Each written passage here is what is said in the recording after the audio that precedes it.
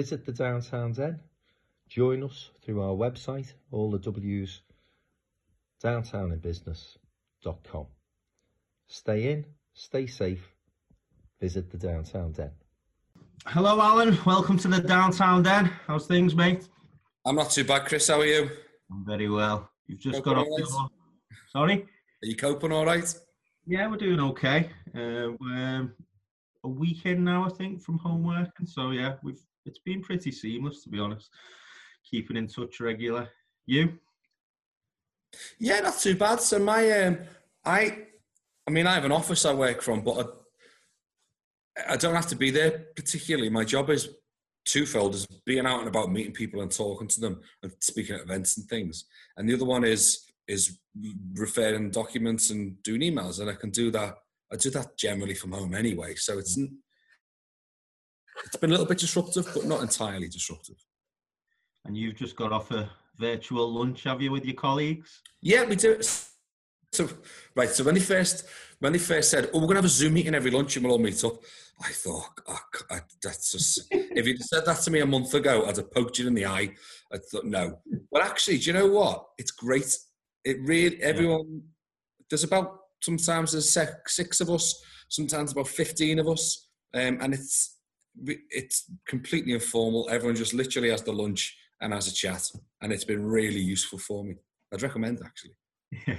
Yeah, we've been meeting via Zoom every morning and sort of in the afternoon to keep in touch. And it's just good to interact, isn't it? And I've spent a lot more time on the phone this past week as well. So no, it's been interesting. Well, thanks for joining us anyway, mate. Can you kick off by just telling us who you are and your job title? We'll start with that first. Okay, takes a while. So my full job title is European Space Agency Business Applications Regional Ambassador Platform for North West England and North Wales. So that's the job title. And what it means is, so the European Space Agency is the European equivalent of NASA. So independent from the EU. So it predates the EU slightly. And within that is business applications. And that is about helping businesses that aren't in the space sector to use space. So think about satellite positioning. And that's also, you can use that for timing and navigation. Satellite communications for ubiquitous, resilient connectivity. Satellite imagery, which we can go into a bit later on. So it's trying to help businesses that wouldn't normally be thinking of space and helping them integrate those techniques and those technologies into their products and services. And we do that essentially with funding. So my job is to find those businesses in the Northwest and to help them understand space better, and then help them in the process of applying for the support and the funding from us. Yeah. So can you just talk a bit about broader the space sector, but why you are based where you are and why you was appointed into the role and how as a region we perform? Okay, yeah. So when we talk about space, people tend to think about great big rockets and $100 billion missions and, facilities the size of a small country and all that. But in the UK, space is worth like £16 billion a year. It grows about 5.5%. And that's not government spending. That's commercial economic turnover. Mm. So that mostly looks like what we call satellite applications, which is what I'm working in. So literally 2/3 of the space sector is the use of this data. Think about Uber as an example. Mm. And you might think, well, that's a bit tenuous, isn't it? Not really. So every time you click the button on your Uber app, you interact with like $1 billion worth of space technology. Mm.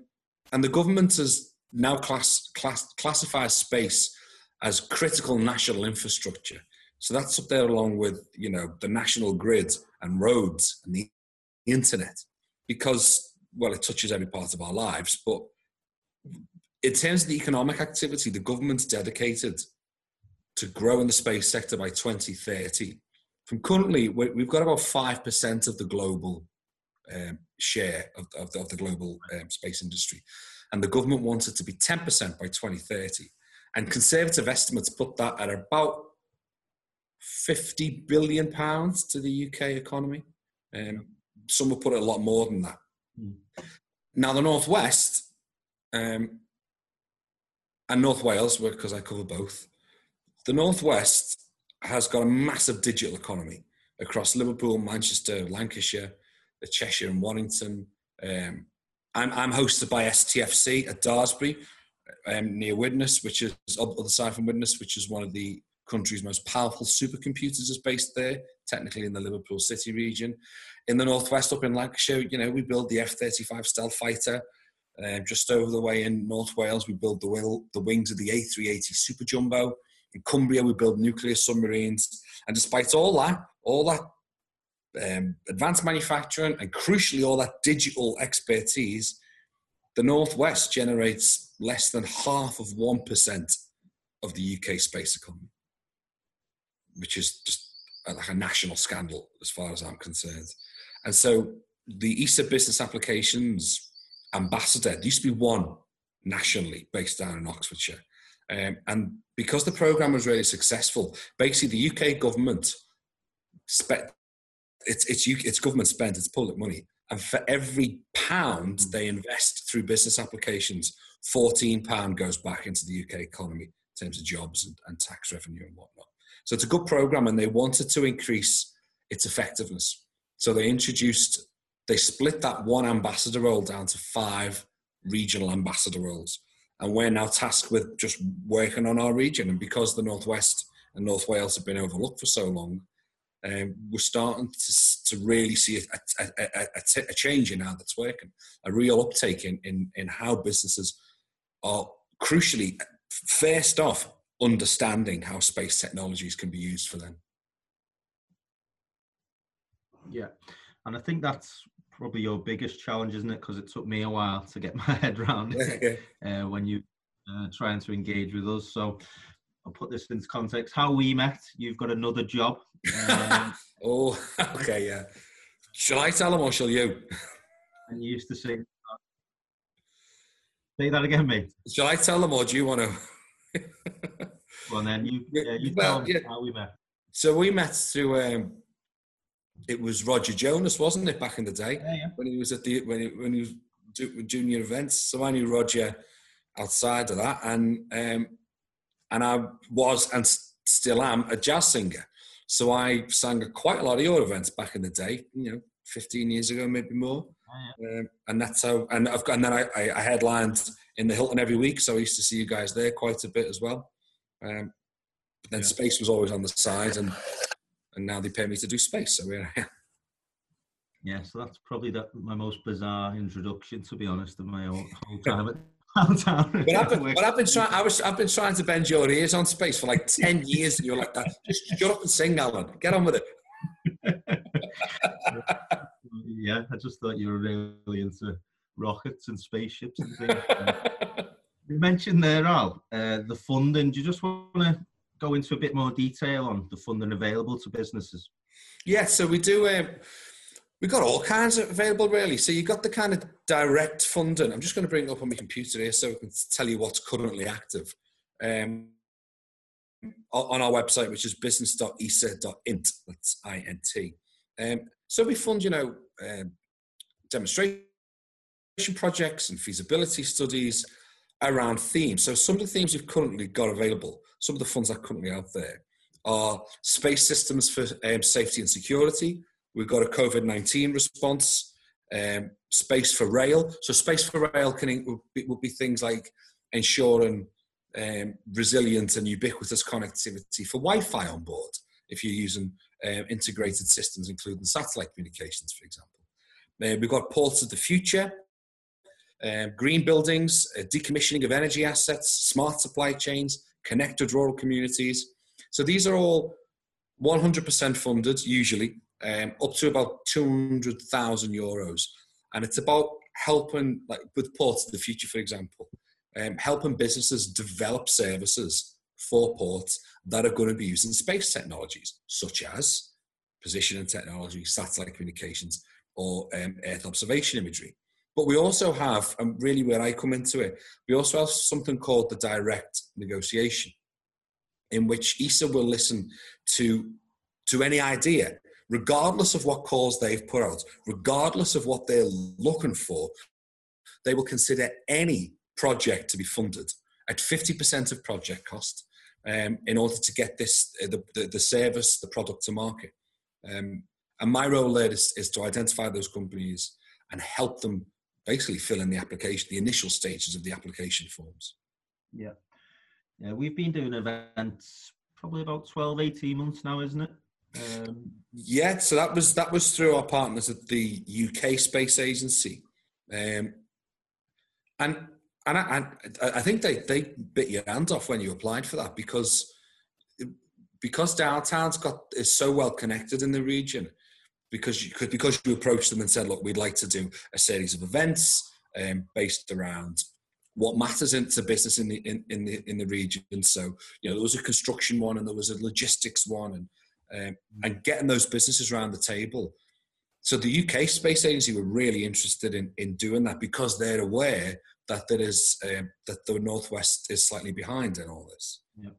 And as I say, we're improving all the time. So I'm really glad that you guys spotted that it wasn't just the guy trying to bend your ear after a couple of whiskeys. That it was a huge business opportunity. You know, globally, this industry is worth hundreds of billions of dollars. Bank of America and Goldman Sachs about 3 years ago said that by 2050 they're expecting the industry to be worth $1 trillion. They've since changed that, and they reckon that it could be close to $1 trillion by 2030. So it's accelerating all the time, and it is by and large, and I keep saying this is, some of it is people building big rockets and spacecraft and satellites, but the vast majority of it are businesses, very much like those who are represented within downtown in business. And it's about them using that data to make their products and services better to reach new markets. Yeah, they've all been fascinating, and I think our members have learned a huge amount on how they can engage with you guys.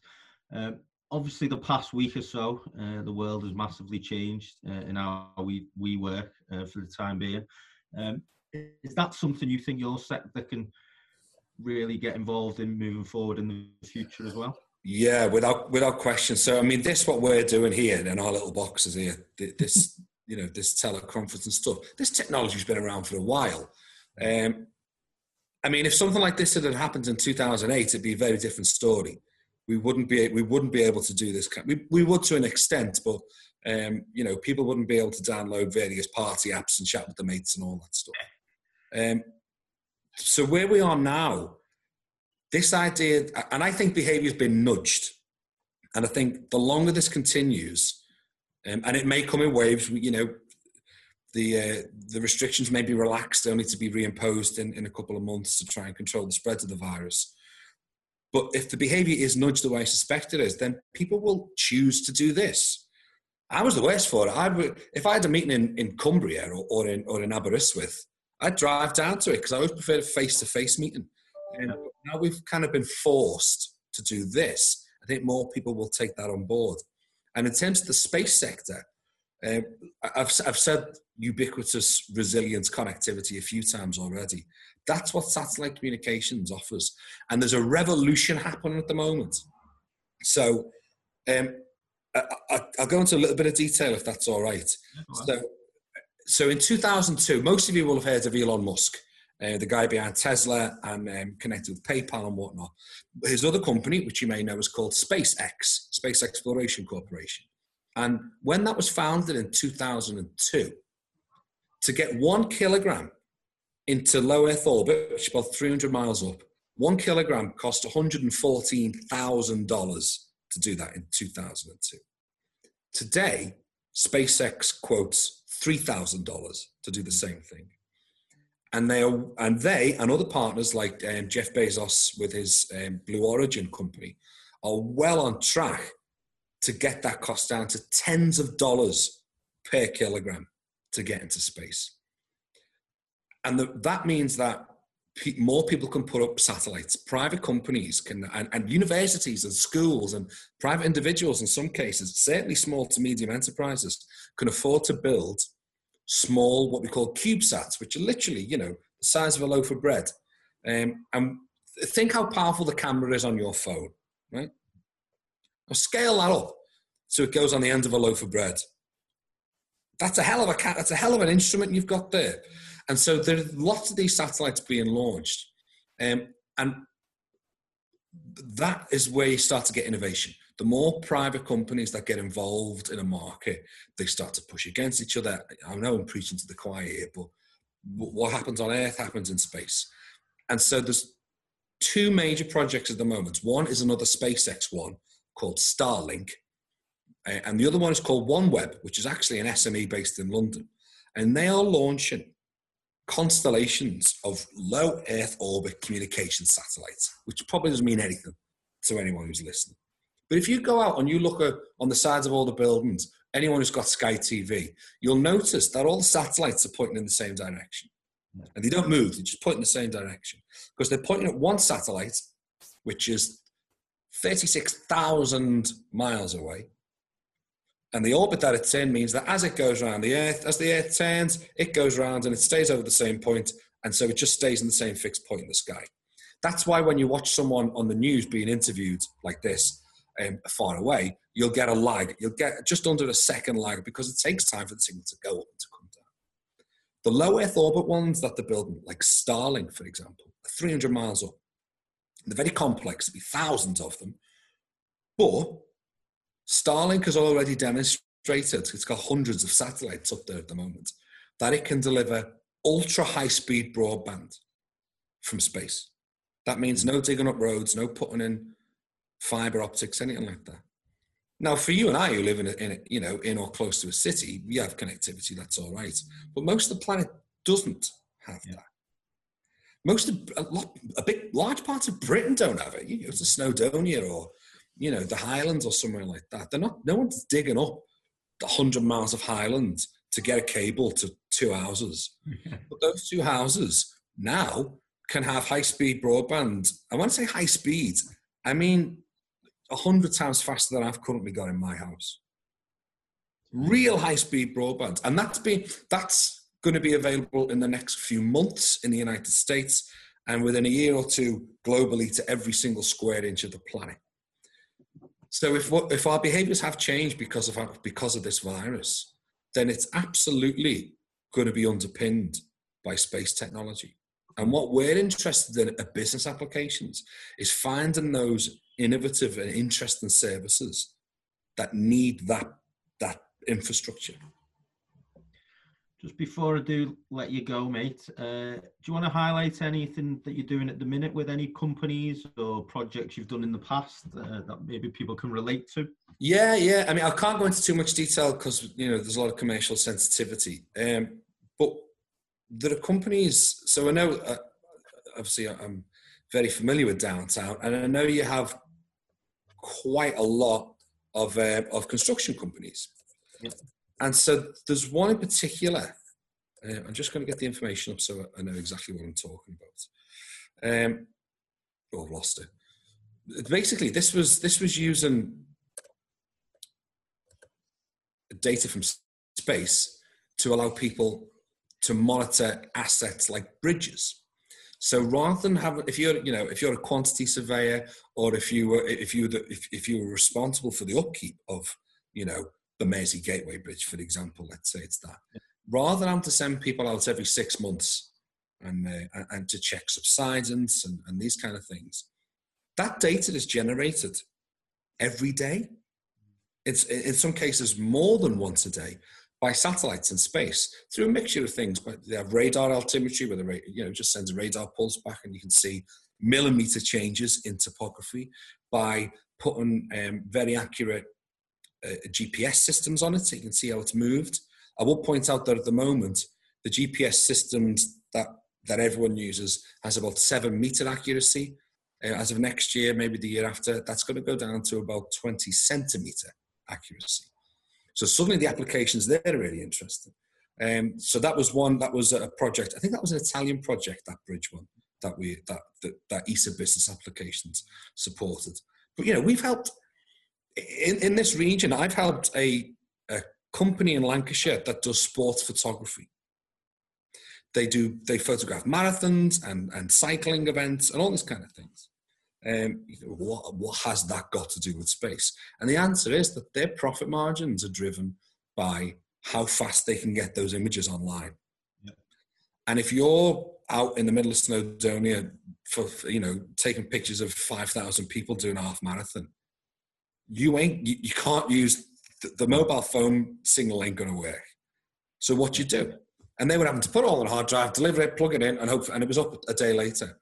And we're working with them to try and get them to be able to do that in practically real time, so that you go, you do your run, and by the time you get to the finish line, your friends and family have already bought photographs of you at the halfway mark, all that stuff.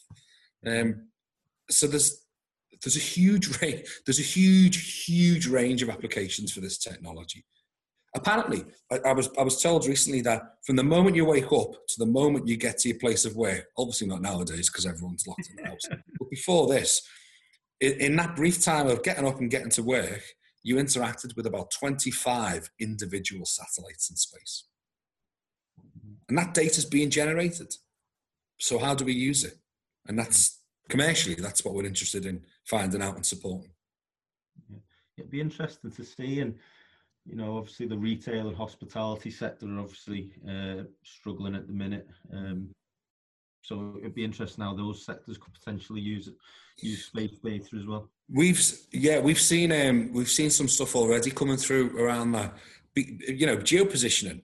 People trying, local businesses banding together to build a platform by which they can push their offers. Let's say you're a local baker. And you've baked 50 loaves of bread and you've got 10 left and you need to get rid of them and they're going to be 20 pence each. With these apps, you push it to whoever's near you. Yeah. Bing, 10 meters from you, loaf of bread for 20p. Oh, I'll get that. And you think, well, because it's that position and technology, you've triangulated your position and the position of your potential customer using space technology and space assets. That's the kind of stuff we're talking about. No, it is fascinating, and we could sit here all afternoon. We really could. But I'm going to let you go now, mate. Depending on how long this lockdown carries on, I might be dragging you back to sing for us, though. Get your tucks out. Yeah. First one, then the other. Yeah. Top man. Thanks, man. Thank you. Bye now.